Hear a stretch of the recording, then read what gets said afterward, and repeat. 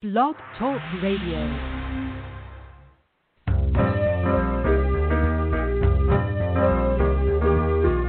You're listening to Starseed Radio Academy, empowering Starseed to better serve the planet.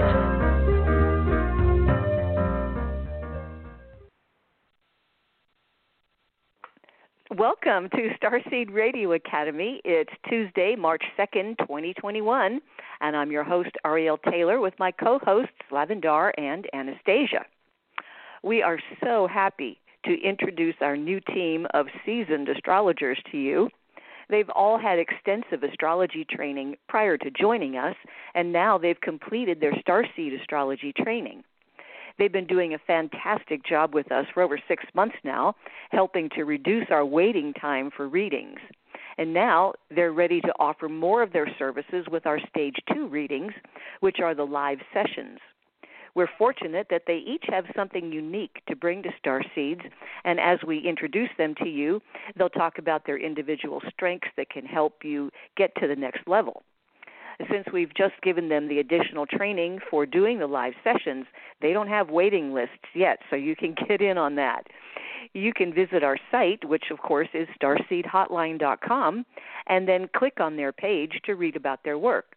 We have Carol, Emerald, Miara, and Riley joining us tonight, and we're so proud of the work they're doing, empowering Starseeds to better serve the planet. And since Lavendar is now only doing sessions for her past clients, you'll have an opportunity to work with these wonderful astrologers.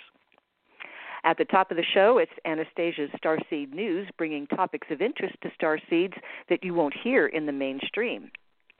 And we'd like to thank Kathy, Jada, and Fiona for hosting the switchboard tonight. And we do have an online Starseed community at starseedhotline.ning.com, and it's a safe place to connect with other Starseeds thanks to Tammy's continual dedication. You can download our shows on iTunes or right here on Blog Talk, and if you'd like to show your support of our program, please, all you have to do is click follow on our page here, and you will get our bi-weekly show notices if you enable those. Our main website, as I said, is starseedhotline.com, and the Stage 1 Starseed confirmations are based on Lavendar's discovery of star markings in your natal astrological chart, and the Stage 2 session is a one-on-one phone session available with Lavendar, Anastasia, Miara, Emerald, Riley, and myself. Lavendar's sessions are now redesigned to focus on your solar return and covers your natural state, your rites of passage, your masterships, as well as your solar return and your current transits. It's like having the whole thing in one shot, in 1 hour, and that would be scheduled just before your birthday. And remember, if you do have a birthday coming up, you get a window of 10 hours of power, and you can find out exactly when it happens by requesting your solar return timing. And that usually takes less than a week. But if you do want the Stage 2 interpretation of your solar return chart, with me, you need to order at least 6 months in advance. But with any of our team, as I said, they don't have waiting lists yet, so you can get your session done rather quickly. So first up tonight, I would like to introduce Anastasia. My screen is hopping around here. Try to get it to cooperate. Hang on, Anastasia, with the Starseed News. Good evening, Ariel. I'm glad I still deserve applause. It's wonderful to be with you. Of course, you always get applause. Thank you very much. Well, we're going to call this our night of inspiration because it's time to share some really good deeds that people have done and inspire the Starseed to be guided and inspired to do their own good deeds, and so here it goes. These are all wonderful stories. Some of them came with videos, and I was so touched by watching the people talk and explain their experiences. But we're going to start out with a story tonight about a woman in Texas who got stranded. She's a delivery driver, and she got stranded in someone's driveway. And the home that she was delivering to, the people sheltered her for 5 days, and they say that she's now part of the family. This woman, this delivery driver, decided to make this her last delivery because the roads in Austin were getting slicker during the ice storm.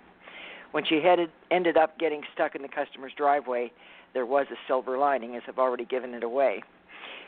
She didn't want to walk up the driveway because the owner of the house had texted her earlier and said, our driveway's really slick.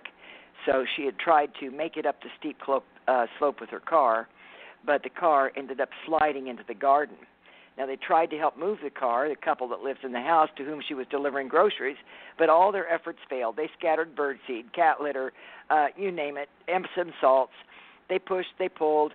They couldn't get it out. So she tried to call AAA, but they had said they couldn't come because they were already inundated with calls.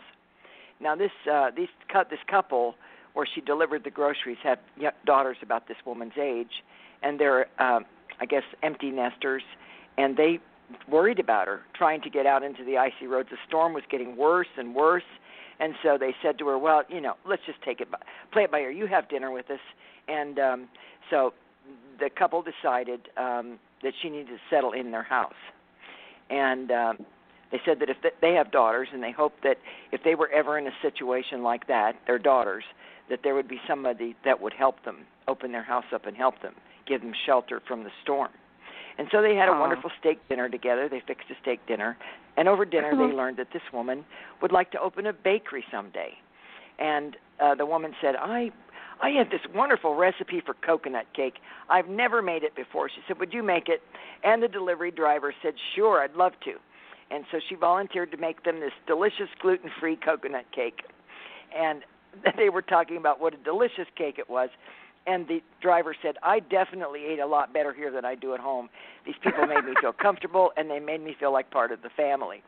They took her into a spare bedroom, which they said belonged to the dogs, and she went to bed. When it started out, she was pretty uncomfortable, of course. Never met these people before. But the dogs immediately came in, jumped up on the bed, licked her on the face. She slept with the dogs. They got along great. And they all had a good time together, and now they're considering her part of the family. It's the sweetest story. Wow. And, the couple assumed that everybody did things like that. They said, well, of course that's what you do. When something happens, you step up. And the delivery driver said, no, it's not like that. Most people don't do things like this. And so they kept her safe. She found out later that her apartment had lost both power and water. She would have been cold and without any water in her own house. She said she ended up much better off staying with these people than she would have been if she had been able to make it home. So all in all, new friendships were made. The couple did a wonderful deed. They took care of a young woman, and the young woman made a friend. And it's just a lovely story, just a beautiful story. And in Los Angeles, a teenager has collected 30,000 pairs of shoes to give dignity to the Los Angeles homeless people.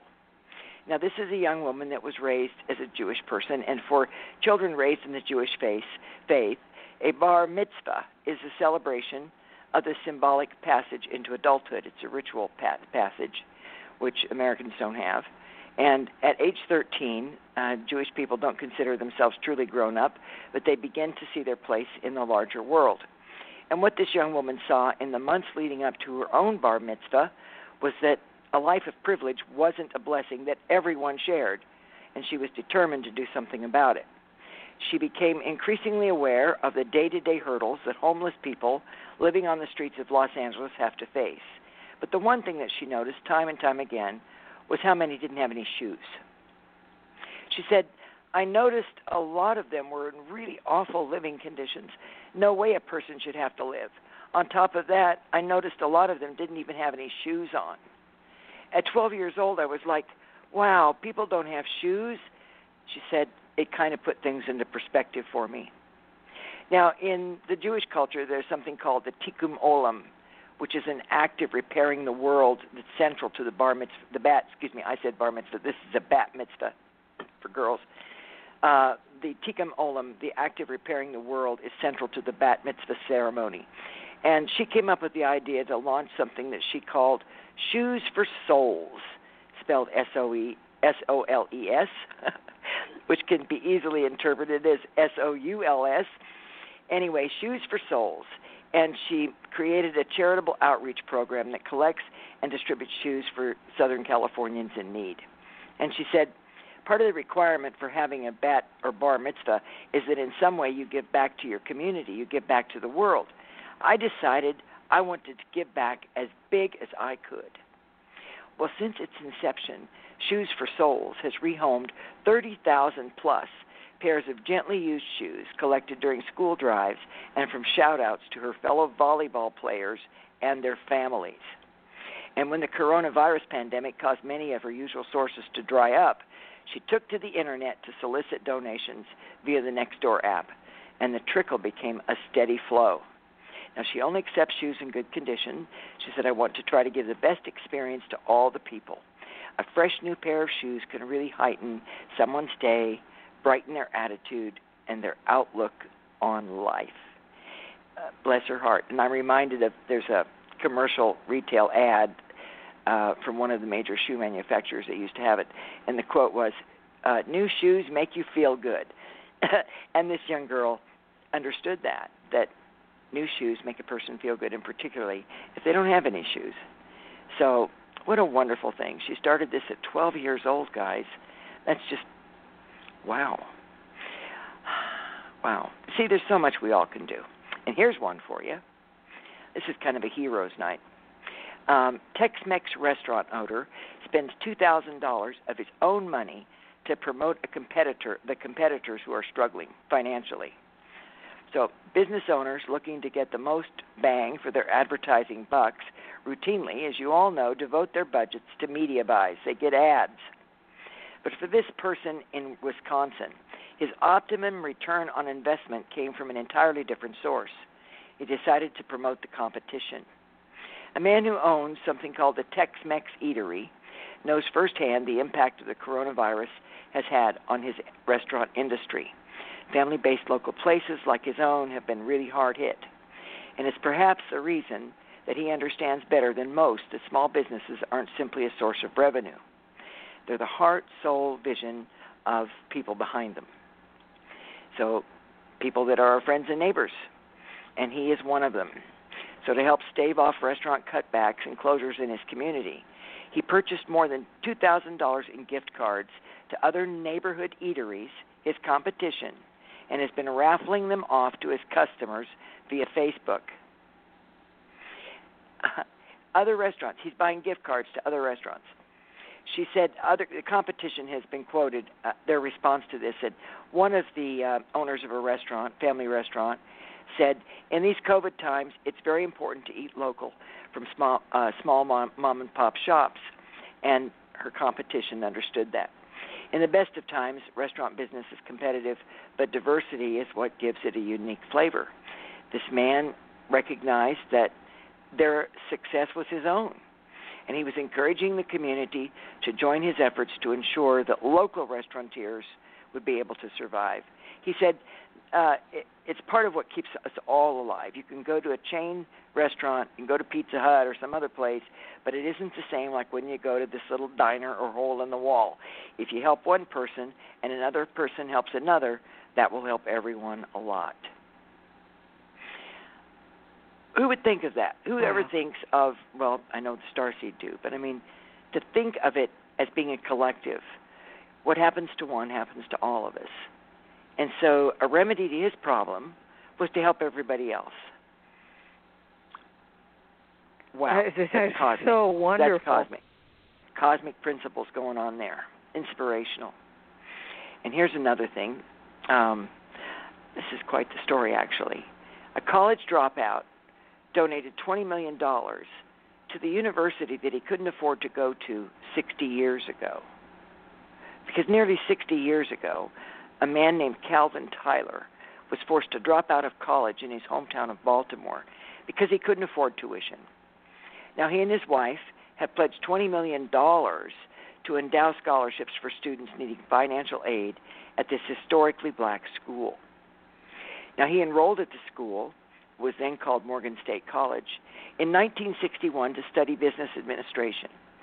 He was the first in his family to attend college and had hopes of becoming the first to receive a college degree. But he had to abandon his studies in 1963 due to a lack of funding, and he had to take a job as a driver for the United Parcel Service. He worked his way up the corporate ladder and into the company's executive suite, ultimately serving as Senior Vice President of U.S. Operations and joining the Board of Directors before he retired in 1998. And I would imagine that all the years that he was a driver, he probably told himself, I wanted to be in business administration. I wish I could have been able to finish college. Well, that didn't stop him. He ended up being on the Board of Directors of the United Parcel Service and ended up being able to give $20 million to the university he wanted to attend to help other people who can't afford it. Amazing. Wow. Here's a good story about the environment. You just won't believe this. There's a Spanish city that's squeezing green electricity from leftover oranges. Let me tell you about it. First of all, the name of the city is Seville. Oh, I love the architecture of Seville. I love the climate of Seville. It's a beautiful place. It's a home to palaces, oranges, and now this brilliant civic recycling innovation that will see millions of tons of fruit being turned into electricity. Now, when the spring air is lying thick with the smell of orange blossoms and the city is its most beautiful, most of the people who visit Seville are unaware that many of the 11-plus million pounds of oranges from the city's 50,000 bitter orange trees end up squished and rotting on the city sidewalks. Flies swarm around these sticky oranges. They get mushed between cars, and it's a real headache for the city sanitation department. But there's a company there that controls a large market share of Seville's water and sewage treatment needs, and that company decided to take all of that orange juice and turn it into a different sort of juice, like electric juice, like juice from a battery. Well, the juice of the bitter oranges is rich in fructose, really sweet. It consists of very short carbon chains, and this causes the fermentation process to run hot, enough to power 5 homes for a day on just 1 ton of oranges. And the rest of the oranges that are left over is turned into compost to regenerate the soil in the fields. Is that innovative? That's amazing. Yeah.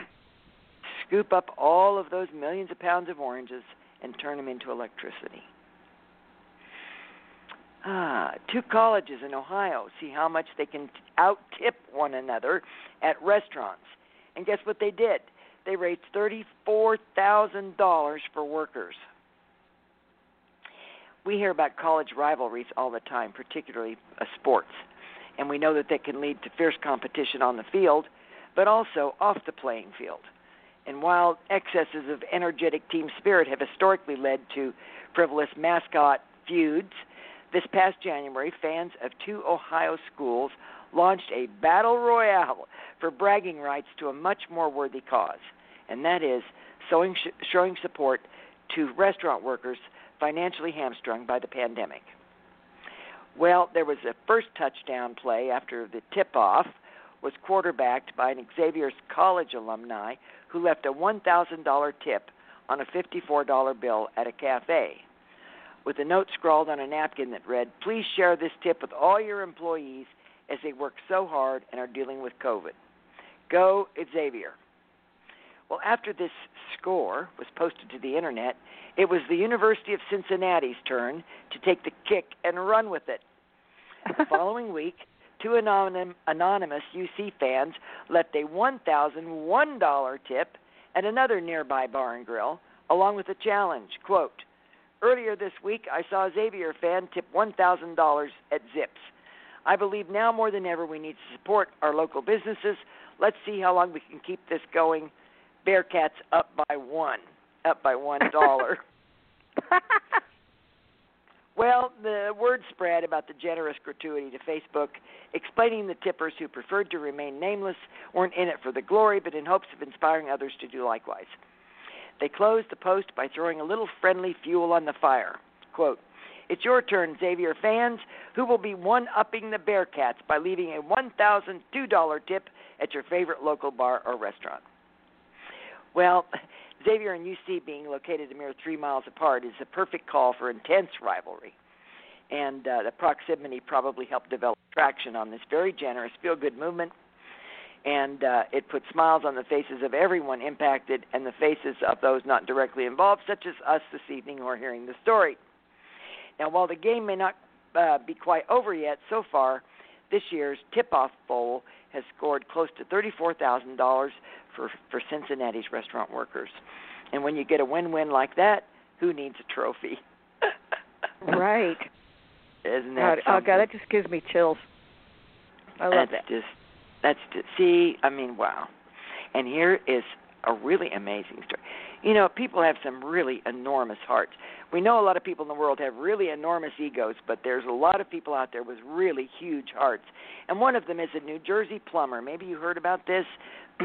He picked up himself, of course. He took himself and picked up his family, and they drove 22 hours to help the Texas storm victims. This New Jersey plumber and his family drove for more than 20 hours to Texas to help the storm victims who otherwise would have faced weeks without clean water. I still have friends in Texas who don't have any water. Maybe he hasn't shown up at their house yet. But this man, whose dream was to become a licensed plumber, became a reality earlier this year, and he felt like it was, quote, his calling to go and help. So he packed up the family in Morrison, New Jersey, with thousands of dollars worth of supplies. There was a picture on the internet of all of his plumber supplies. It filled a garage. And he prepared for the 22-hour journey with one goal in mind, to make a difference. After the brutal winter storm ruptured pipes in the Lone Star State, leaving millions without access to clean water, there was a rallying cry from Texas-based plumbers for help. And before their journey, this man had come across numerous posts on Facebook from plumbers who had called on out-of-state peers to come and help offset the demand, saying, if you're an out-of-state plumber and you can come to Texas, we really need you. We're overwhelmed. We're getting like 150 to 200 calls a day. It's just literally impossible. So from the moment this family arrived on Sunday, the man and his family hit the ground running. And every day since, they've been seeing customer after customer, visiting up to 10 houses per day. On some days, they'd leave around 7:30 in the morning and work until about 2 in the morning the following day. They said it's like back to back, and we aren't stopping. And even though plumbers have been racing to fix water pipes ruptured by those record low temperatures, the demand has just been impossible to keep up with. So this man and his family got busy, and they said that they're helping people who can't even get a plumber on the phone. And the wait time is 4 weeks out. And she said, his wife said, it's heartbreaking to know that when we get to people's houses, they are so happy to just see a plumber. Their customers have been beyond thankful. One of them shared how relieved they felt knowing that they wouldn't have to travel an hour to their friend's house just to take a shower. She said, you don't even realize the little things that you have until you don't have it. You can't cook, you can't clean, you can't wash your hands. So the man and his wife worked the man and his wife have wanted their entire married life for him to become a plumber. And he started his career under his father to getting his own license and opening his own company. And after the storm hit, he said, this is my chance to do some good. It was that alone that motivated him to leave his house in New Jersey and go to Texas in the first place, to take his chance to do some good. Wow. Blessings to each and every one of these people. Well, let's talk for a minute about government innovation and good deeds. Atlanta has created the nation's largest free food forest. That's a tongue twister. Free food forest. There's something called the Urban Foods Forest at Browns Mill, and it is the first city-owned and managed food forest. It's a great idea. The 7-acre lot is being transformed into an edible landscape. Just think about it, guys. All the hungry people. 7 acres of free food. This food forest is located in southeast Atlanta. It will produce a wide variety of fresh, flavorful, and healthy nuts, fruits, vegetables, herbs, and mushrooms, which will become available for public consumption. Access to green space and healthy foods is very important, said a certified arborist, an expert edible landscaper who manages the forest. He said, this is our mission. We host lots of students for field trips, and for a lot of them, it's their first time at a garden or farm or forest. So here's where they get to experience everything urban agriculture and urban forestry all in one day. It's really special. Now, it takes more than 1,000 volunteers to help plant, water, and maintain this food forest. In a day alone, there could be more than 50 volunteers working there. According to one Atlanta City Councilwoman, she said, it's really a park for everyone. Every time I go, there's a community there who respects and appreciates the fresh, healthy foods. And there's also a mentality there that people know to only take what they need. Wow. Wow. I mean, make things available for people, and they're so grateful they're not going to be greedy. You do your best. You call out the best in others, and you know what you get? You get the best. So when you raise the bar, you raise the frequency.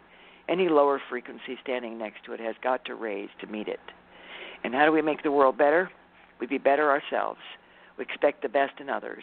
We give them access to what is fair and right across the board. And look what happens. They reciprocate. You can call it out in people. You can lift them up and call forth the light inside of them. All right, a quote for you for the week. You cannot do all the good that the world needs, but the world needs all the good that you can do. That's perfect. Perfect. From my heart to each one of you, everybody, much love. See you in 2 weeks.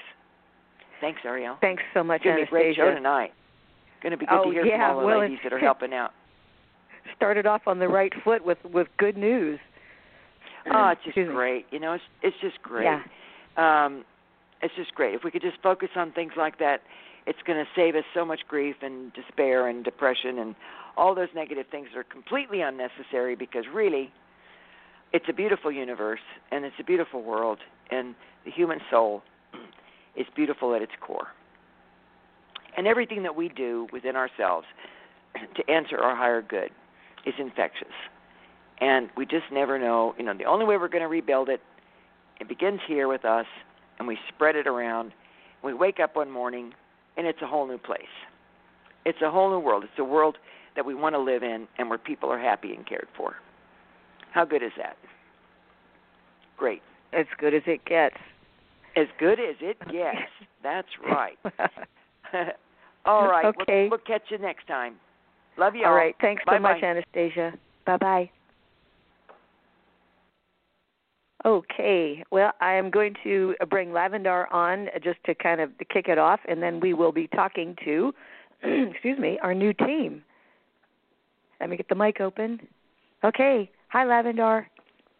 Hello there. Oh, I'm so happy that we have new help for our star seeds through astrology. I'm really excited about hearing tonight's program, because it's time to pass the wand over to others to do this work, because you and I, Ariel, have been carrying this for a very long time. And when we got a whole bunch of orders coming in over a year ago, I said, oh, my goodness, how are we going to do this? And finally we decided to find the people that would come and help us. And sure enough, if you call them, they come. And we're really, really happy to have these new astrologers stepping up and doing this starseed work. Years ago, when I started doing the starseed markings, the 25, 26, 27 degrees of planets, I did not realize at that time how that this was going to affect so many people's lives in the world.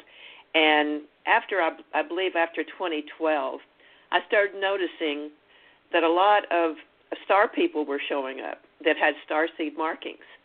And I noticed the kids that were born after 1980 seemed to be the ones that had all these markings. And I was told some time ago, of course, to hold my information in a bank vault and hold it for the kids that were born after 1980, that it would be important for them to be up and grown before I could release the information. Well, me being a Sagittarian, can you imagine having to tell me to keep my mouth shut 25 years? That was a task. Well, anyway, after all this time, what I've discovered is the kids that started showing up that were born after 1980 would say a certain thing. I'd say, well, how did you find me? And they'd say, oh, I had a dream about the word starseed, and I got up and Googled and found you. And I kept hearing that over and over, the same words. Oh, I dreamed about starseed, and I got up and Googled and found you. Well, I told this to several of counselors that do work like us, and I told them, I said, if you put starseed in your heading, in your website, then you'll start getting the people that really resonate to starseed information. And this is what I found. They send me all kinds of emails now that says this: thank you, thank you, thank you. I am now booked 3 to 4 months in advance because I put starseed in my heading. So if you go into Google and you type the word starseed in, you're going to see page after page after page. And a lot of those people that are on the Google site are people that we have now referred to as being counselors and doing the work on the planet, whether it's tarot readings or astrology or counseling or essential oils, whatever it is, it's all connecting our grand starseed family together. So with that, I would like to pass it over to you, Ariel, to introduce our 4 new astrologers. Thank you. Okay. Thanks, Lavendar. So we are going to start with Emerald because she is in England, and it's well after midnight for her. So let me just, boy, the switchboard is just about as full as I've ever seen it. Okay, there you are. Get your mic open. Hello, Emerald. How are you?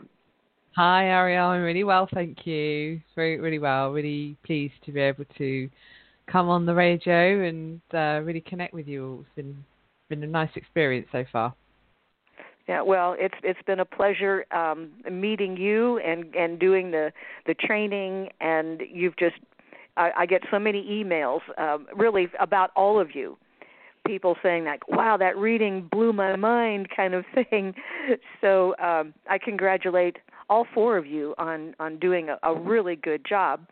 And just tell us, I'm just going to ask you a few questions so that you can let people know who you are. So when did you have your first awakening? When were you becoming more interested in metaphysics? So for me, I would say it was actually, I was always a sensitive and intuitive child.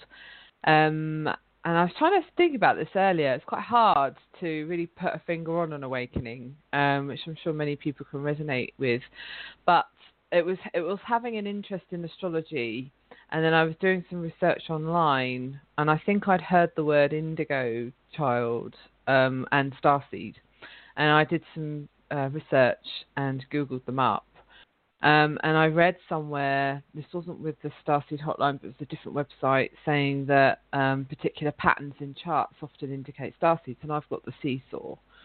So I remember just kind of looking into that and then sort of reading all about the indigo child sort of things that mostly resonate, about the loneliness, not feeling like they belong here, not really enjoying school, feeling lost, often with some kind of emotional challenge. I had depression. So it was really, that was kind of what led me to Starseed Hotline. I think I'd read an article online about Starseed Hotline and having a reading done. And then, Ariel, it was with you. I had my first Starseed session. I had my markings read by you. And then I was... it was great. I was able to then book in with Lavendar, I think about 6 to 8 months later, which is probably a little bit sooner than what it is these days. And learnt about the 10 hours of power, which was amazing. And I, obviously use that all the time. But it was really the Starseed markings, and then coming across the Pleiadian teachings, and that is really where I mostly resonate. And I know that my awakening was around the time, I'd say my big awakening was around the time where my house cusps were on the Taurus and Scorpio. Scorpio, yeah. Yeah, 26-degree marking, which is so interesting. And I just remember going through a couple of years of really feeling that I didn't belong here and really yearning to want to go back and or go somewhere, but not be on Earth. And then obviously through the chart reading, you realise that you do have a mission. You do have a mission, and although I'm sure most starseeds can resonate with this, we don't come into the planet easily. There's often many challenges to have to overcome, and growth and expansion, and that really led me then to work with mind coaching and specialising in anxiety and working to help people overcome trauma and stress, and obviously doing the astrology chart readings too. So it's really nice. It's sort of all kind of slotted in eventually, but that was there was many crossroads that I had to get through before I really found my mission. So for anyone who's listening, do stick it out. There's absolutely a mission for you. It's just, it is about having the confidence, I think, as well, about sort of taking a leap of faith and just trusting. And I would say, right. I mean, I've been, sorry, I'm not talking too much. so I'll have a break now. Okay. Well, I wanted to ask you too, because I know you've got a lot of other training, certifications, and this really gives you a lot of tools that you can use on behalf of people that would want to have a session with you. So, could you just kind of briefly give us your little resume, like the one you sent me? The things that you do besides mind and life coaching. Yeah, so obviously astrology chart readings, synastry chart readings, and solar return readings. And I guess more about what those are on the website, or obviously people can email me for further information, or you. But generally, synastry chart reading is about comparing two charts of partners or family, or more than two charts. But generally, most people are more interested in relationship readings. And then obviously the solar return reading is the year ahead reading and the transit readings. And I also help through, people through, trauma and stress, and coach people through kind of becoming the best version of themselves, so to speak. So really just kind of putting together, many years of experience, and sort of been able to bring it to Starseed Hotline in the best way I can. Yeah, well, I know you're doing a great job, and I mean, up until now, the team has been focused on getting the stage one, the initial, pre-recorded readings that don't have any live interaction. But you all have so many other talents that I'm just thrilled now that we've gotten to the point where you can start doing the live sessions, and these can happen with no matter where you are in the world, thanks to the internet. Mm-hmm. So, do you also use the neuro-linguistic programming training? Is that woven in through what you do? Yeah, interesting. Because obviously I've been doing the stage one readings now since July last year, and we're going to be doing the stage two readings. But certainly in the stage one readings, if I see certain alignments or planetary placements where there looks like there's, Saturn on the, the ascendant sign, or, where it looks as though somebody could certainly have negative self-talk or be, giving themselves self-criticism, I do try and sort of obviously use some kind of inspiration or supportive advice. I'm all about whatever information we're sharing should be for the highest good, and for the highest good of humanity, for the highest good of those that I work with. Those are my values, because those, when we give people resources, then people have the confidence and the self-esteem to really feel that they can move forward. So I haven't obviously been actively using it because I haven't been doing any live one-to-ones, but I know those are starting. Probably right. But certainly, within the recordings, I try and sort of obviously give the best advice when I see some aspects or planetary placements that really feel that they, someone has a lot of Virgo or right. heavy Saturn. Well, and I mean, you've done live session work apart from Starseed Hotline. So you didn't have the star marking Starseed astrology part of that, but you are kind of a veteran in doing readings and using your intuition, your psychic ability to help further deliver the help that is needed. Yeah. And there are, a lot of people. The thing that I love about the NLP, the neuro linguistic programming, is that we get into like habits or patterns of speaking negatively to ourselves, and we don't realize what that is setting up. And sometimes it takes another person to say, how many times a day do you say that? So it's really good to help that you help people remove those obstacles, because a lot of times they're so familiar that we don't even see them as obstacles. Yeah. I'd say, most of the time astrology sessions tend to turn into coaching sessions anyway. People often reach out because they've got a question that needs answering, or, they're going through a challenge in life and they're feeling a bit lost. And that's when, we can really apply support and skills and help people to really focus on their positives as well, because we can get so caught up on thinking negative thoughts. So, the power of reframing and focusing on resourceful thoughts, positive affirmations.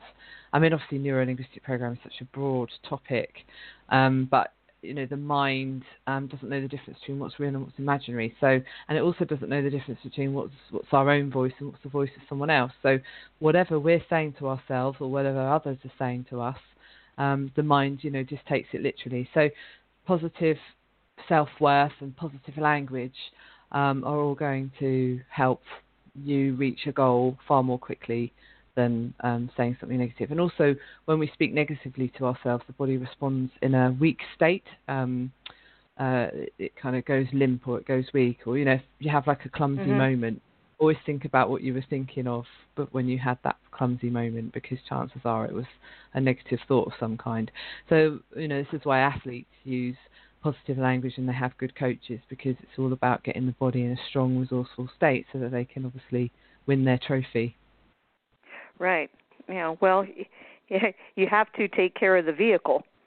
Yes. Because you could have a really advanced soul, and if you don't take care of the vehicle, it's not going to you're not going to reach your full potential.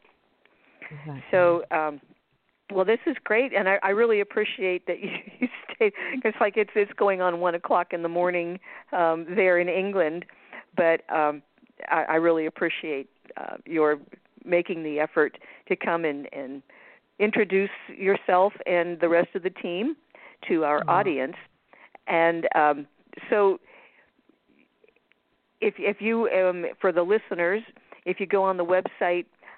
Once you click the enter button, the next page that comes up, has all of our pictures. And if you click on any one of the pictures, it takes you right to. So if you clicked on Emerald's picture, it would take you right to her page, and you can read more about what she does and work with her if you resonate with this.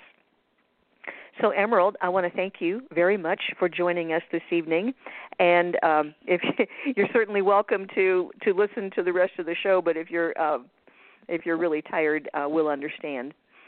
Oh no, I will. I'm going to stay on and listen a little longer. So, thanks for having me, and I'm really looking forward to connecting with those who I do sessions with. Yes, well, I know. We've already had people. It's like, okay, can I have a session with her? So I knew it was going to happen fast, because there's so many people to help, and we're really grateful to have competent, qualified, genuine help from you and the rest of the team. So thank you so much. Thank you, and Ariel. as they say in England, cheers. Yeah. Cheers. Cheers. Okay. Big hug to you, sweetie. Yeah, and to you. Bye-bye. Take care. Bye. Okay. Well, I'm just going to go to the next person on the switchboard here, which is Riley. So hang on, Riley. Here I come. Hello, sweetie. Hi. Well, it's just been such a pleasure to work with you, and we've known you. We've seen you several times as you have come to Arkansas, and I forget how many times you've. 4 or 5 time alumni. So, and you're. I just have to tell you that your energy is always so enthusiastic. I mean, just talking to you for 2 minutes and I get happy. Yeah. Oh, thank you. Yeah. So, why don't you? I know your mom, and and being raised by Denise. You couldn't help but be spiritual, metaphysical. So you got a really early start, like since birth, with this whole thing. So why don't you tell us a little bit about when you really started, like awakening and feeling your consciousness, seeing more clearly. Well, to her credit, I really enjoyed her parenting style. It was very supportive and guiding, but it was never forceful. Okay, so she never forced any of this on me, and she really let me find my own way initially. And I got to be honest, my quote-unquote awakening story really starts at Grandma's house. Every summer we went up to New York, and we would spend like 3 months with Grandma. And Grandma and Poppy have this huge encyclopedia collection. And one day I grabbed the peas and I opened up to palmistry. And Grandma came in the room and I asked her what this was. And the staunchly Roman Catholic woman replied, that's the devil's work. And that's when I got really excited. I was like, ooh, I'm onto something. And then, of course, I had the mom that I have. So that was not stamped out or anything or discouraged. In fact, it was encouraged. So it was through books and things, because that's really my love language. I love reading books. I was a born philosopher, okay? I always had all those crazy existential questions. My poor mom, constantly going way deeper. What is an apple? Where does it come from? What's behind its physical form? Things like that. So that's really where it began, a really rebellious streak. And then when I was in undergrad one day, we're having a conversation together, and she goes, oh, by the way, I'm going to be going to Arkansas next weekend. And the first thing I thought was, why are you going there? Like, that's the middle of nowhere. Well, she said, then crystals. And then I thought, you're doing what? Sign me up, please. And so that's my connection to the Starseed community. And then the rest was history from there. But in between those times, I had just been, reading all the metaphysical material I could get my hands on. I mean, anything. We're talking astrology, numerology, tarot, all of it. Essential oils, rocks, gems, all of it. Wow. And then you went to a metaphysical college? I did. Well, initially, I went to a regular academic college because I was on that, hot pursuit for truth.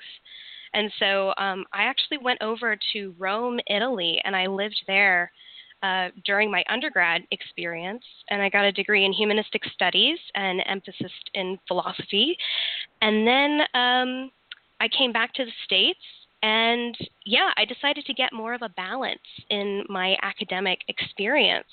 So I went to for all intents and purposes, an Eastern-based college, and I got a master's degree in Vedic science. And so I dove into Eastern philosophies, and with that came these other principles like health practitioner principles and all of those deeper philosophies that really serve as the undercurrent for studies of the occult and the metaphysical. And your specialty is helping people to understand the relationship between the conscious and the subconscious. Is that correct? Yes. So from an early age, I had this fascination with the psyche. I mean, the mechanics, the patterns of behavior, and language, our internal thoughts and self-talk. Again, touching on the neuro-linguistic programming you guys were just talking about, but I didn't know that it was called that at the time. And so, yeah, I've always been attracted to information pertaining to what I later came to understand was the conscious mind and the subconscious mind, or another form of the unconscious mind, and then really diving into how they influence each other in our waking reality, and how that really is the golden nugget in the center of manifestation and the ability to manifest. Because as I talk about in the readings that I do, what we believe about ourselves and in ourselves is what we create, and what we create is what we experience. And that's basically the Cliff Notes version of how to manifest your own reality. Right. Right. Yeah. And you're going to manifest it whether you do it on purpose with deliberate intent, or whether you do it by default. And, it's like sticking your hand in the bag, and it's like, oh, what did I get today? Yes, exactly. Yeah. So, if you can master your subconscious, you've got, what do they say? The world is your oyster. Yes.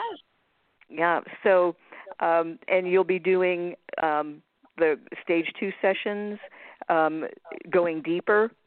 And I know that one person already, we hadn't even had the show yet, and you did her stage 1. She was so impressed with your work that she's ordered now the first stage 2, which I sent you the other day. Yes. So, and then you can go deeper into that person's chart, answer her questions, and all of us include transit reading for the stage 2 session, which is like your current weather forecast.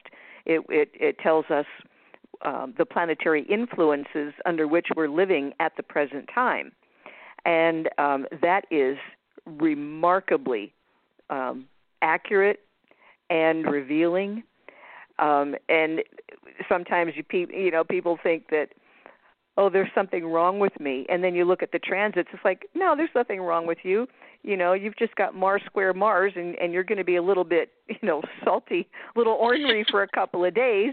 And then but you don't, when you see it for what it is.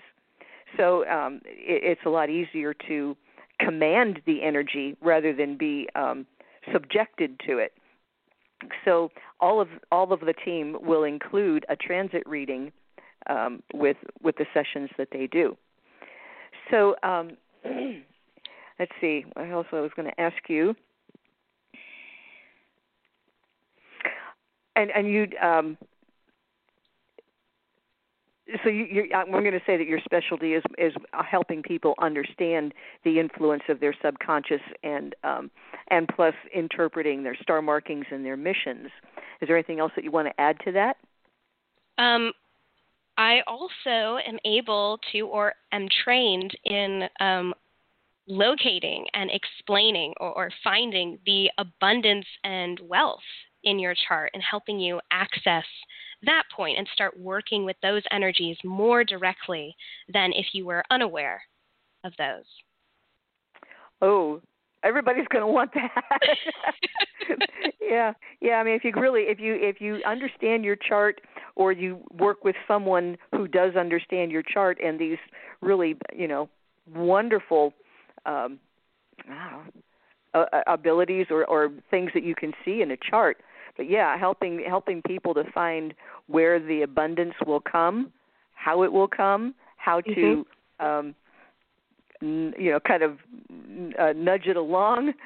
That's a very valuable skill to share with people. Yeah. And then I just, on top of all of that, I have found that the best method for me when it comes to reading charts is just getting that heart connection with the other person. So in other words, I really, I just put my whole heart into it, and it turns out best that way. So it's heart-read astrology. Yes. And of course, you're a Leo, so that's not surprising. That's not surprising. Emerald's an Aries, so and we've got some really strong sun signs with our team.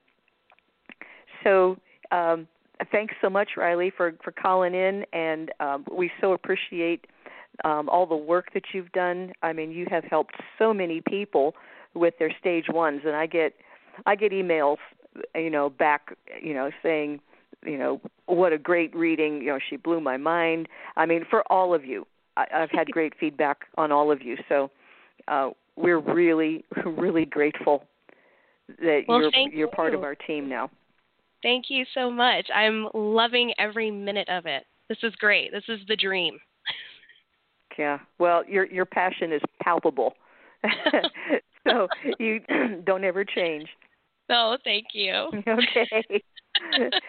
Big hug to you, sweetie. Oh, big hug. Okay. We'll see you soon. Okay, bye-bye. See you soon. Bye-bye. Okay, hang on a second now.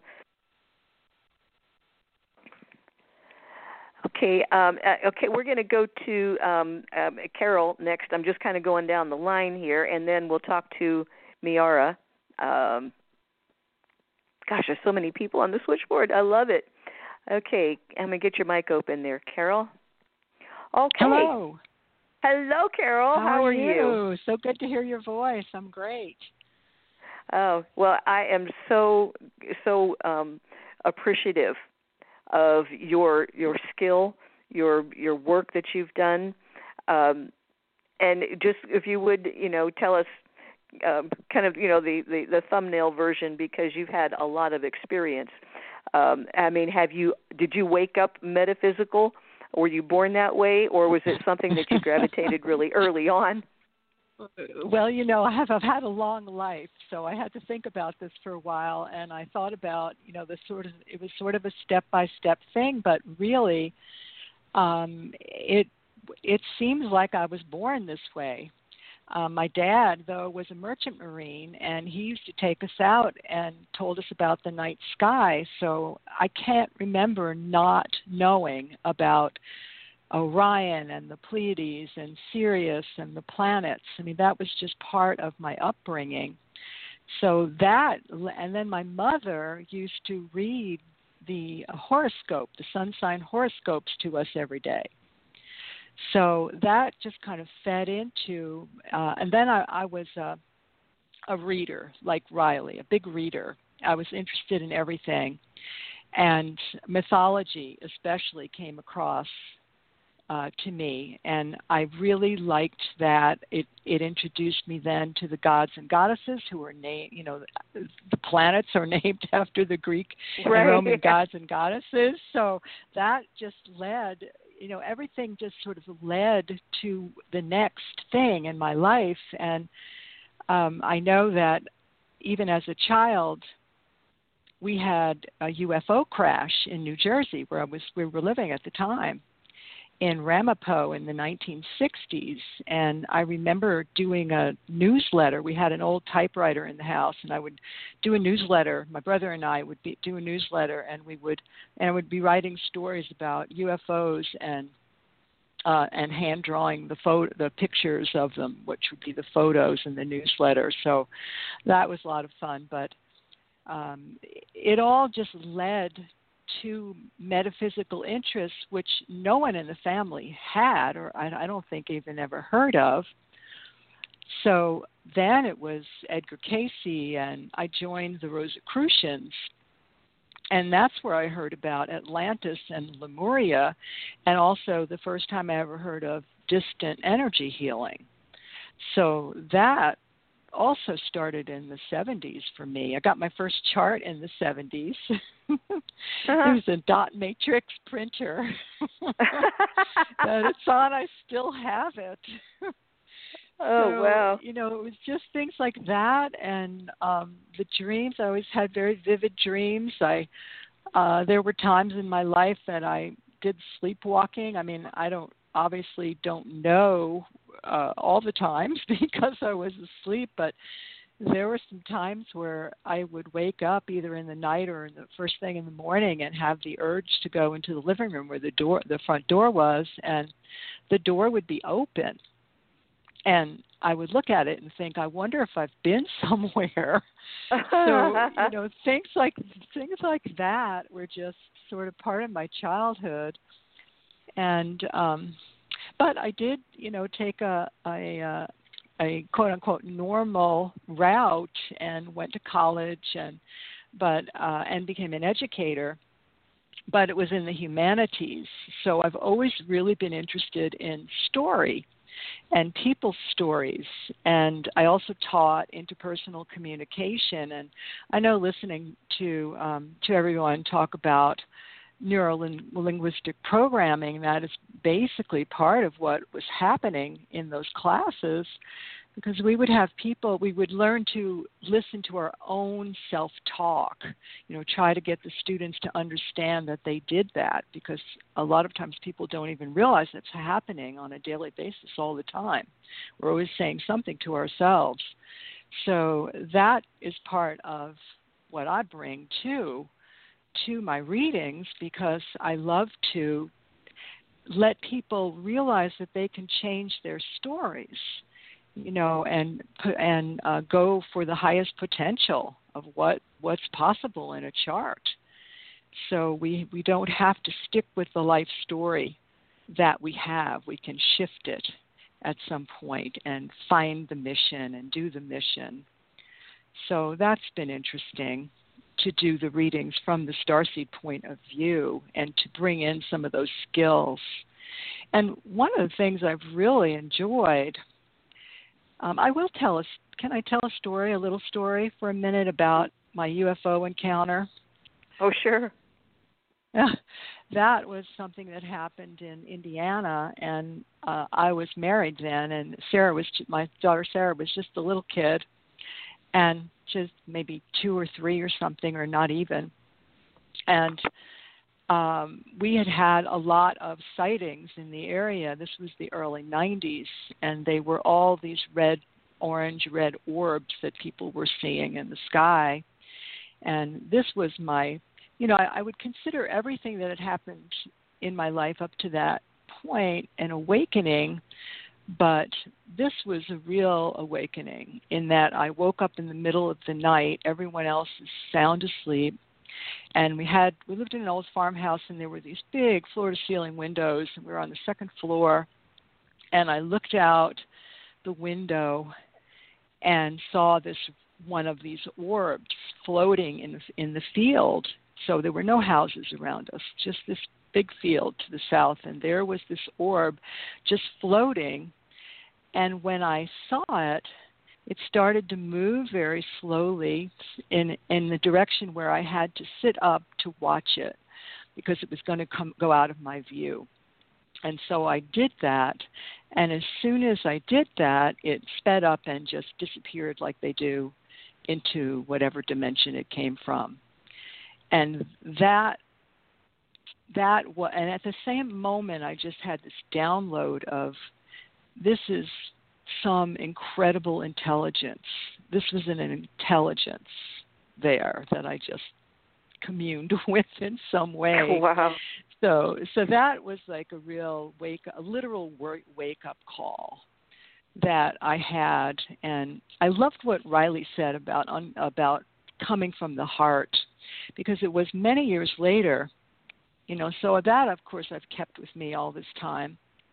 An equally vivid experience was in a dream, and I think this might have been after 2012. I'd have to try to look back in journals and things to find out, but it was definitely not that long ago, where in the dream I met who I would say was a Pleiadian based on the looks, and this person just held out. I saw this person, vivid blue eyes, at a rendezvous in the dream. We have an event here in Indiana called the Vincennes Rendezvous, and it's a Revolutionary War thing that I've been to several times, and so it was taking place there. So I love the symbolism of the word rendezvous, because it was like a real rendezvous with family, because I do have a mark of the Pleiades, and here is this person who doesn't even say anything, but just comes and opens his arms, and I just go there and I'm hugged and experience the most unbelievable, unconditional love that I woke up just weeping. And I thought, I've experienced today. I never even really thought about it, but until today, when I was making some notes, that I've had the experience of this incredible intelligence, but it didn't feel loving necessarily.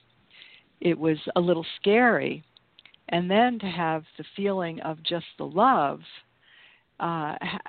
just makes me recognize that it's the love that counts. It's like Anastasia's stories that she found, how beautiful those were. They're all about the love. So I do try, with that. I mean, I love information, but I understand that you connect through the heart. And so I try to have those in my readings, as much as I can. I shoot for that. Mm-hmm. Give both. I think I would want to mention here that you do carry a pretty full schedule of your own readings and clients. So right now, at this time, you're not going to do the stage 2s with us, but you'll continue with the stage 1s, and then at some point, we'd love to have you do stage 2s when it's not too much on your plate. Okay, and yes, that's true. Okay. Yeah, yes, and what else can I say real quickly? Just that it's been a real gift for me. I thank you for letting me do this. That when I first got my confirmation reading from you, and then I'd listened to the show for years, and went to the we called it the Crystal Quest then, back in 2014. I always wanted to know about starseed astrology, so I'm so happy to know it now and to be using it in this way. I love to introduce the starseeds to their star markings, and develop stories about how that they can be used in their readings, and what their missions might actually look like. So that's been a real joy for me. Well, and you again are doing a wonderful job. I get lots of good feedback, and I mean, as you were, somebody's trying to call me, and I'm not picking up. It's just a robocall. I lost my train of thought after that. Oh, it's like when you're born, the real you is imprinted on that natal chart. And then as you go through your life, your parents, your friends, your teachers, whatever, they dress you up the way they want you to be. And you walk around your whole life thinking that that's who you are. And then you hear your natural state from a starseed chart reading, and it's like all the layers just start coming off, and you get down to, the truth and the heart and the mission. So I love that you do it. I love that you do it like that. Mm-hmm. Yeah, I have.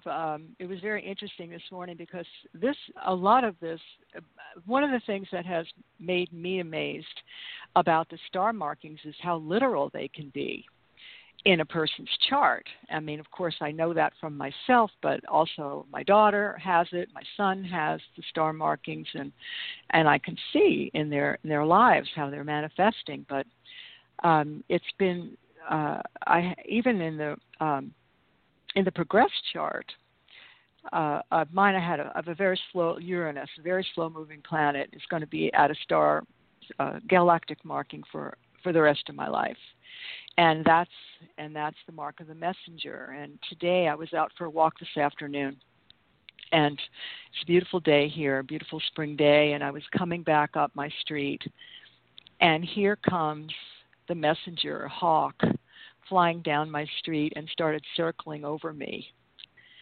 And I just laughed out. I just laughed out loud. I just thought, yeah, okay. Don't be too nervous tonight. Sure, you'll find some words to say.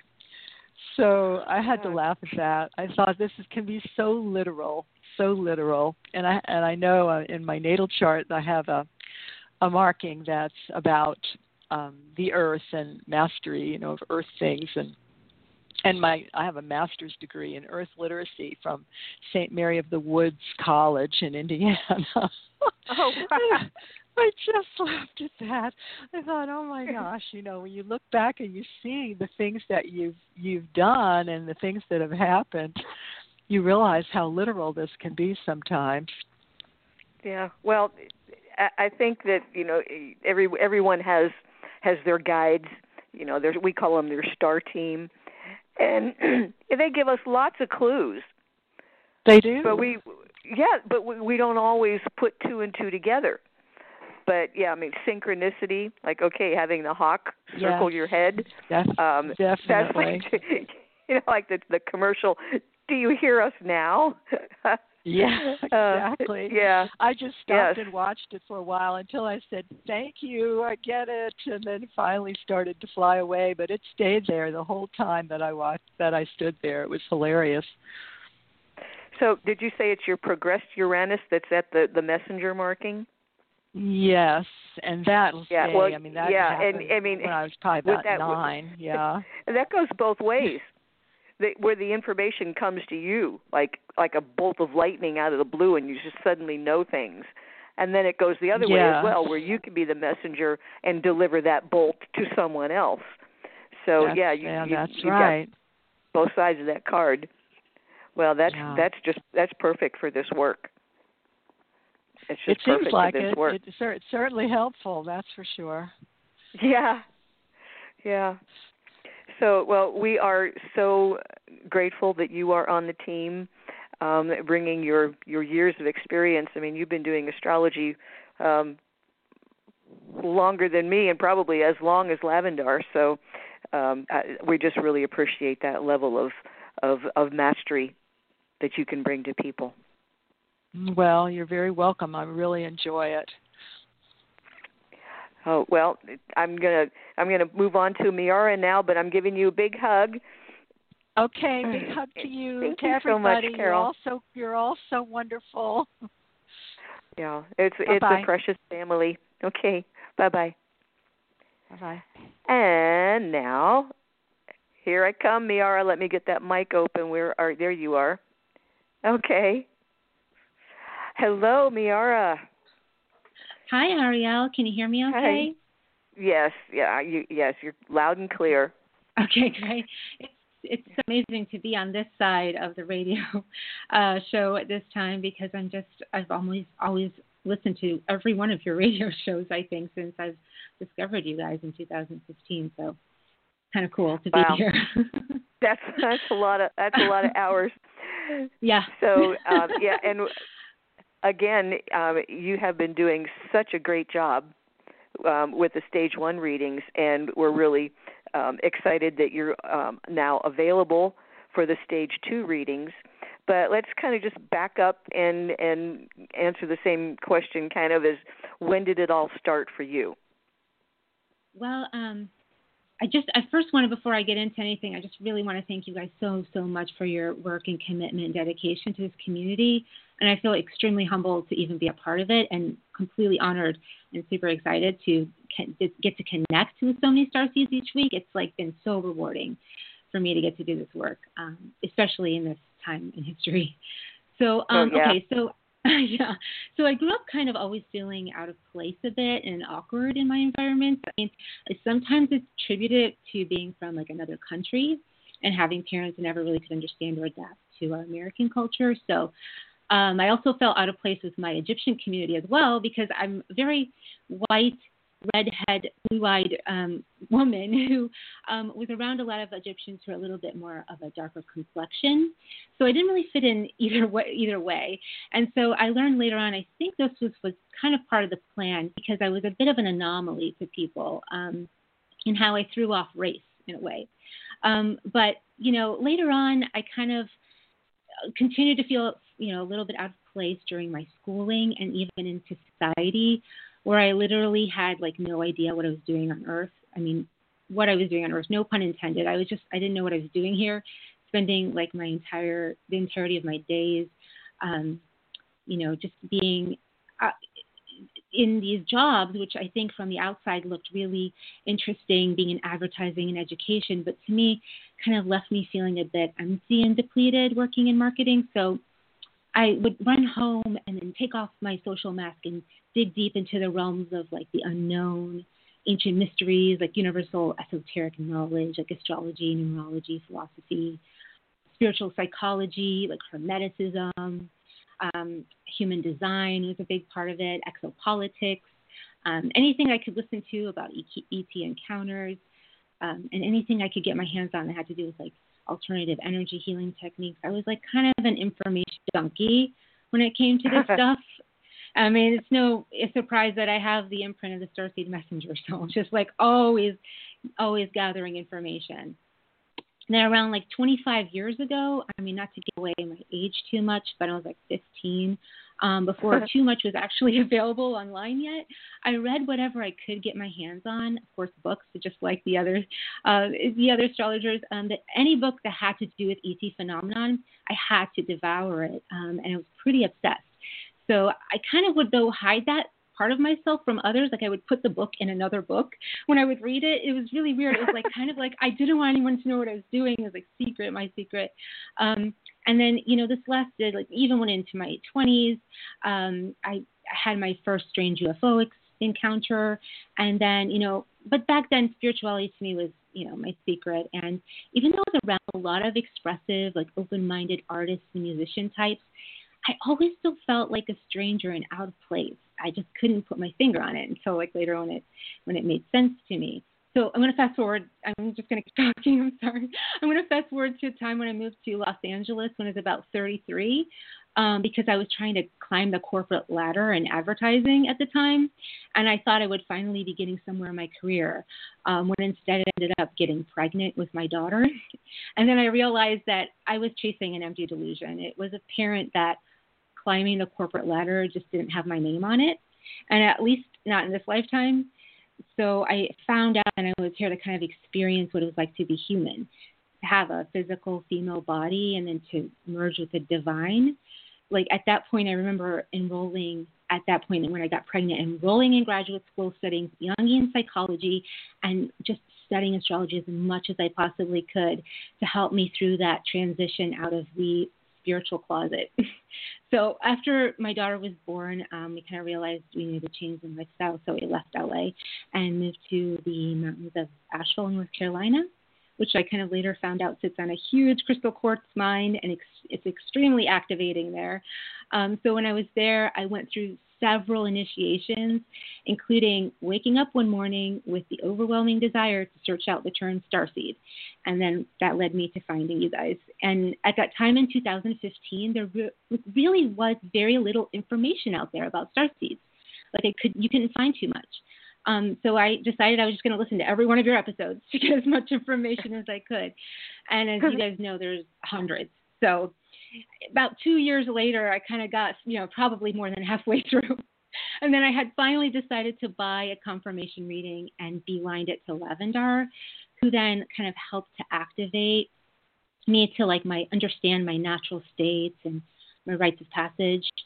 And it was so reassuring and relieving to me to hear her say out loud so many of the things I had thought about but wasn't very sure about, So confirmation is the perfect term for that. But it's truly when I kind of emerged into my starseed quickening and have been on that fast track ever since. So although, I feel profound activations throughout my life, like in my 20s, I'd find myself in psychologists' office, where there's absolutely nothing wrong with that, especially since I was so fortunate enough to have found myself a brilliant, integrative healing psychologist 13 years ago, who I still kind of check in with from time to time. But I no longer kind of feel like I need someone outside of myself to guide me through necessary integration periods anymore. And that's through the deep work I feel like I've kind of put myself through.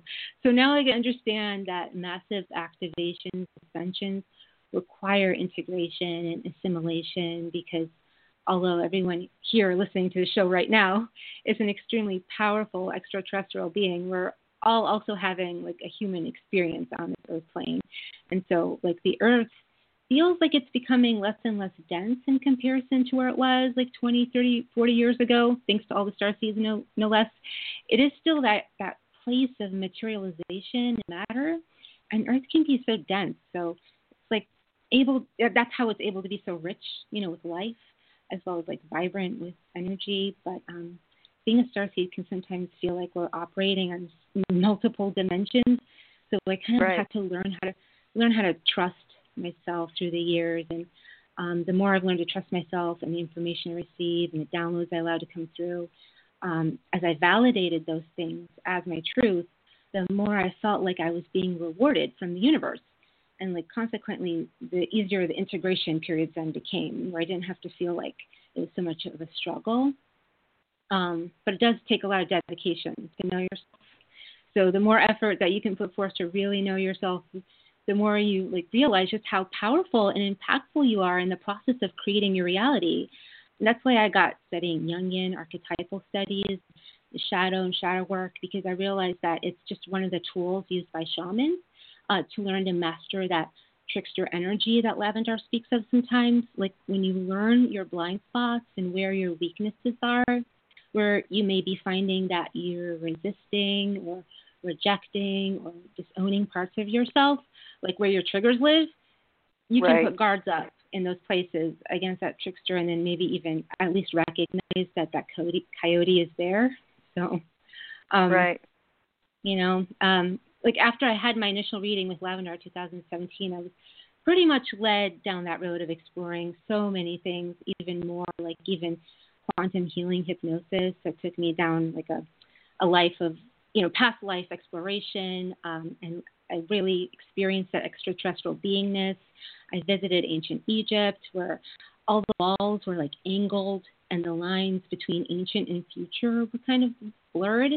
But that did provide me an ability to kind of come back to the here and now, and in this human incarnation, and feeling empowered, knowing that I hold all this ancient wisdom in my DNA, and then we have the infinite potential to do whatever we want after that. So, let me ask first of all. So your mother, you were born in Egypt. Your mother's Egyptian, yes. and your father is not. When you went back to Egypt, did you have any kind of stirring, any remarkable experiences because you were carrying that Egyptian DNA when you stepped on that land again? Did anything remarkable that you could tell us about? When I went back there, I was in my 20s, and I did feel like it was a very magical place. And when I came back, everyone told me I was glowing. But I was still so young, and I think it was more of a family exploration with my family. Like I had met so many family members, but I had gone to so many temples as well. And the temples, when I was there, it was also like I was, just at another place. It didn't feel like activating as much as I thought I was going to be activated. It didn't happen. The activation didn't happen until I came back. It was strange. It was, again, this integration period where it didn't happen like right then. People, expect to go to a power place plant for boom, be activated. Like sometimes like it takes a little time after to get integrated and assimilated into the physical form, the physical being. And then I started feeling like my life shifting when I got back, like everything changed, So.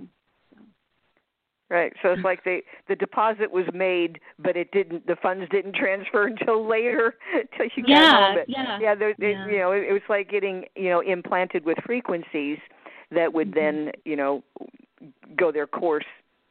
But you really have a lot of unique skills and training and natural psychic abilities that you can offer in your stage 2 readings.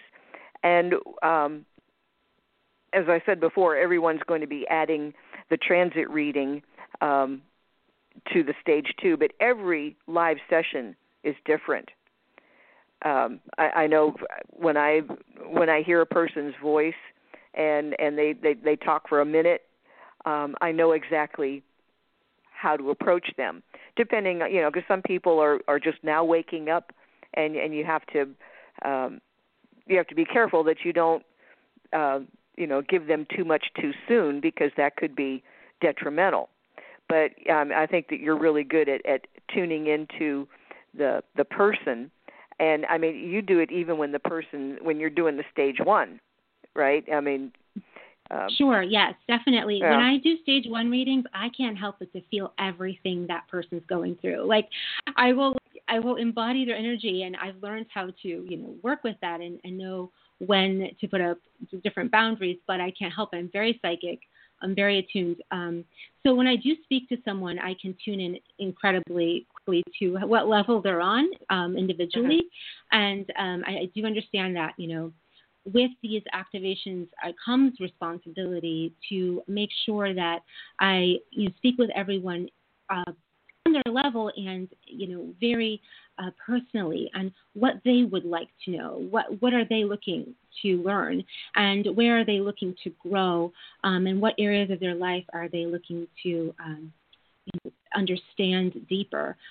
So it's really important for me to understand what someone would like, because we also, starseeds, have infinite potential for growth, in our vast expansion on this planet and throughout our lifetimes. But we have all essentially come to this planet to pick up some things, learn some things, and I do want to respect, everyone's, individual process. So definitely. Right. Well, and that's truly an art form, because and you all are aware of that you can you give someone as much as they can handle, and maybe one drop more, just like when your mom buys you shoes that are one size too big, you give them a little to grow into. But it's really wonderful that you are aware of that and you do that, and can truly be more effective when you can give someone exactly what they need at that moment. Yeah, that's very important for me. Yeah. And, I do operate from a combination of intellect, intuition, and very open heart.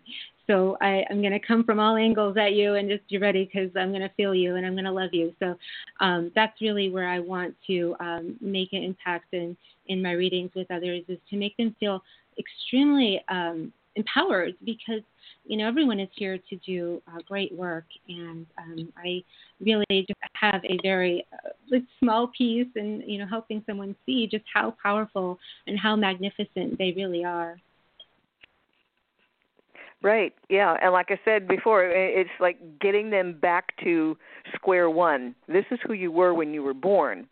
And then, depending on what kind of influences you've had, you can get twisted and contorted and distorted. And they dressed you up like an accountant, and you were supposed to be an artist. So, and helping people peel back those layers and see who they came here to be. That can be really helpful. And some people, they knew from the beginning what they were here to do, but they're probably not in the majority of the people that find us. So I just wonder, do you have two children? Oh, no, I have one daughter, and, I have one daughter, she's 7, and she's extremely, extremely intuitive and psychic, actually. Conceived her. That's what I was going to ask, and of course you've looked at her chart. Yeah. I realize that she also has come with a lot of responsibility as well, and so I know that helping myself understand the responsibility that I have with some of this to teach it to her as well, and I understand that anyone who's a parent out there, the more you get to know yourself. And all the aspects of yourself, the better parent it makes you too. So it is really important to, again, focus on completely knowing ourselves and really understanding ourselves so that we can empower ourselves to do the work we're here to do. And some of us, have part of that work is to help raise the future starseeds who are also going to be doing amazing work on the planet. Oh, yeah.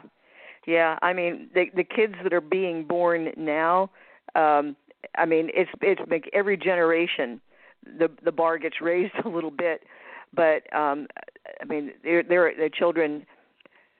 A 7-year-old today, probably like a 15-year-old when I was growing up.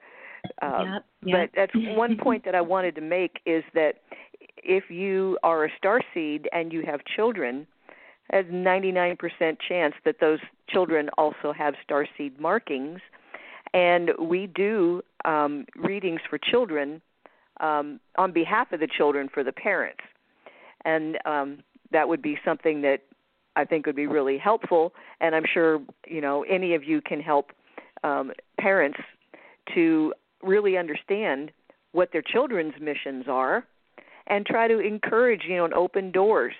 And and if the child is got a lot of psychic ability in the chart, helping the parent to recognize that and not try to discourage that in any way. Not that Absolutely. a starseed parent would, but it can be very helpful to find out who your children are before they're grown up, and so you can help to make their path easier. Sorry, I'm sorry, I want to interject. I want to tell you a quick story. It's so true what you're saying. Oh, my goodness, because if I didn't know about astrology, I would have sent my daughter to a specialist when she was younger because she didn't talk at all. And she didn't talk until she was almost 3. And I looked in her chart. She's got a Gemini moon. She's Aquarius sun in the 7th house. It's just she's got a lot of different aspects that would, make her be very communicative. And so I thought, well, I know that she's very communicative and she's not talking yet, but I'm just going to wait because she has a lot going on in her 8th house. So a lot of psychic energy there. So I figured she was studying. And then I waited, and almost at 3, not quite 3, she started reading. It was really weird. So if I weren't someone who was, a little bit more attuned, trying to be patient with understanding her and her chart, I would have sent her to a specialist like we were being pushed to be doing. So again, maybe that is very important. And I would, love to help others with knowing their children's, different charts as well, because again, it doesn't necessarily mean we have to tell them or push them to be something that's on their chart, but just to be open to knowing that, be patient with them, because knowing that the process is also on the chart as well. And it can help us, a little bit too, to be more patient as parents. Yeah, that just reminded me of another real quick story. I did a chart reading for a friend of mine who had a brand new baby, and I, of course, the child was an infant, but she had the mark of the crystal grid and a lot of stuff that pointed towards Earth type, supporting the planet and connection to Mother Nature. But the person that I was doing the chart for was not, I didn't know if she was starseed or not. It was just a friend of a friend kind of thing. And so I used kind of different terms, and I said, well, this child, if she starts to have a fascination for rocks, so I figured that covered, all the stones and crystals and all that. And when that child was by 2 years old, her mother came. It's like, this kid, every time she goes outside, she's looking for rocks. And I thought, oh my God! And she said, "You nailed it." But I said, "Rock." And so I mean, in another situation, a parent might have said, "Quit picking up those; they're dirty," or something, But so I got a little pouch full of all kinds of polished stones from Arkansas, and gave them to her for the child, and she just loved them. So they will show signs really early on. So if you are starseed and you have children and you don't know about their chart, this is something that any of our team can help you with. So I'm just kind of try to wrap it up here. Is there any last thing that you would like to say? No, I guess not at this time, because I feel like I kind of introduced myself, but I look forward so much to meeting more Starseed family members and connecting with you. And I'm so grateful that I'm here. Yeah, well, we are too. It's just, and it's funny when we finally kind of sifted it down and came up with the four of you, the correlations between your charts. I was looking at these charts, and it's like, oh my gosh, we've got fire and earth, fire and earth, fire and earth, fire and earth. Everybody's chart, and I mean, some of the planets were exactly the same.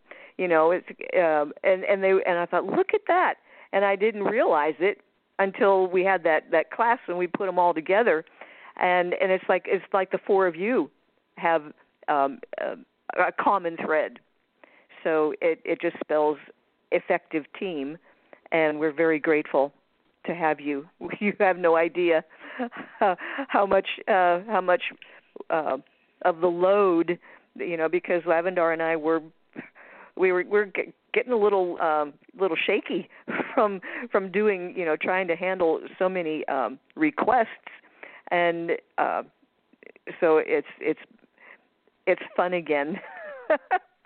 Now that it's not, a whole dump truck full of, think, oh my gosh, how are you ever going to do all these? So I personally am so grateful, and you're going to be taking, like, for new clients that want a stage 2.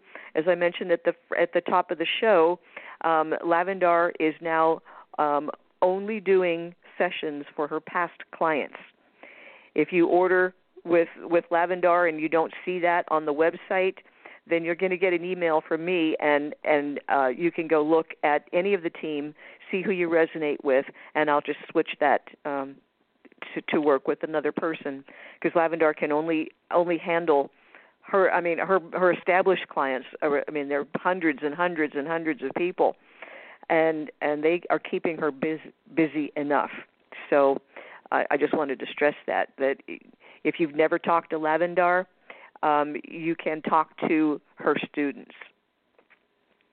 And believe me, this team has been very well trained. So with that, I just want to say one more time, we are so grateful and so appreciative to have found you, Miara, Carol, Emerald, and Riley. You're making a huge difference, not only for Lavendar and I, but for starseeds across the globe at a time when our light has to be brighter than ever. And you see it's starting to peep out when you listen to Anastasia's news reports. That light is coming up through people, and coming from the heart, and brotherhood, sisterhood, the oneness. It's starting to blossom.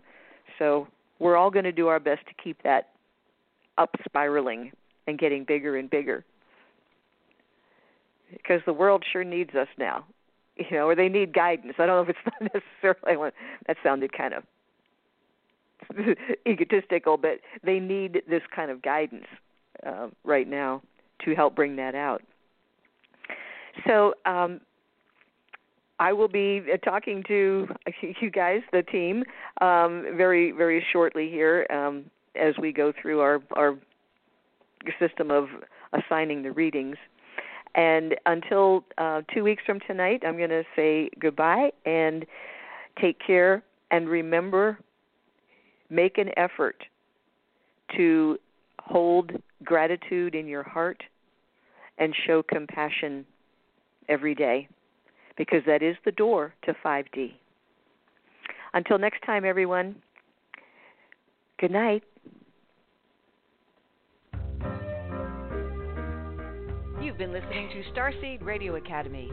Visit our website at www.starseedhotline.com.